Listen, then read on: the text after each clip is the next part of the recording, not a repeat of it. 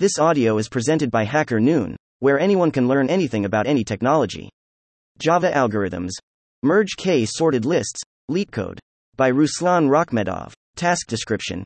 You are given an array of linked lists. Each linked list is sorted in ascending order. Merge all the linked lists into one sorted linked list and return it. Example 1. Solution. Info. Before jumping to the solution to this problem, let's recall what the linked list is. A linked list is a data structure that consisted of nodes connected with each other by one single linked list of two double linked list pointers.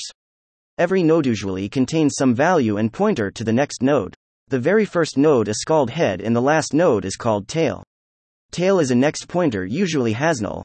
In this task, we are dealing with sorted linked lists, which means all values in every node are sorted. Every node in every list has value less or equal than value in a node which it points. To visualize it, here's an example of sorted linked list.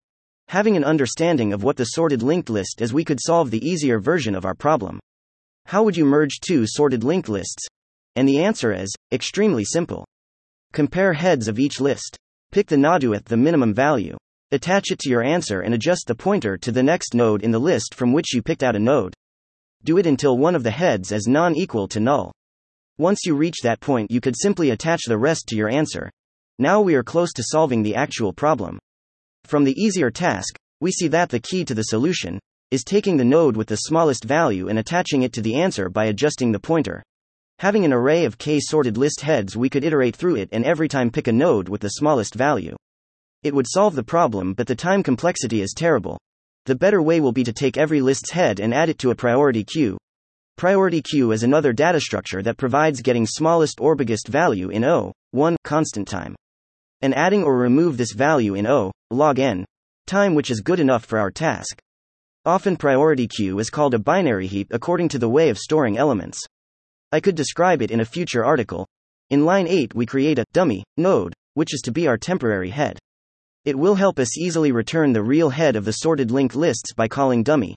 Next, at lines 13 to 15 we create a priority queue. We need to sort elements in it. For this purpose we provide comparator. At lines 17 to 23 we add all non-null heads to the priority queue. At lines 25 to 42 we have the main while loop, which contains the main logic. We update current node by removing the node with the minimum value from the top of our priority queue. Then we update next pointer by getting next node from current. We also need to update the previous pointer. You can think of the previous pointer as a pointer to the temporary tail of the linked list we are building.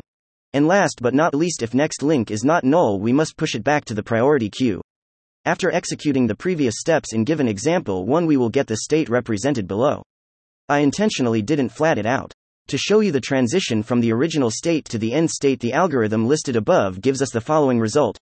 The time complexity for our solution is O(n) log k, where n is the total number of nodes in all lists, where k is a number of sorted linked lists we have.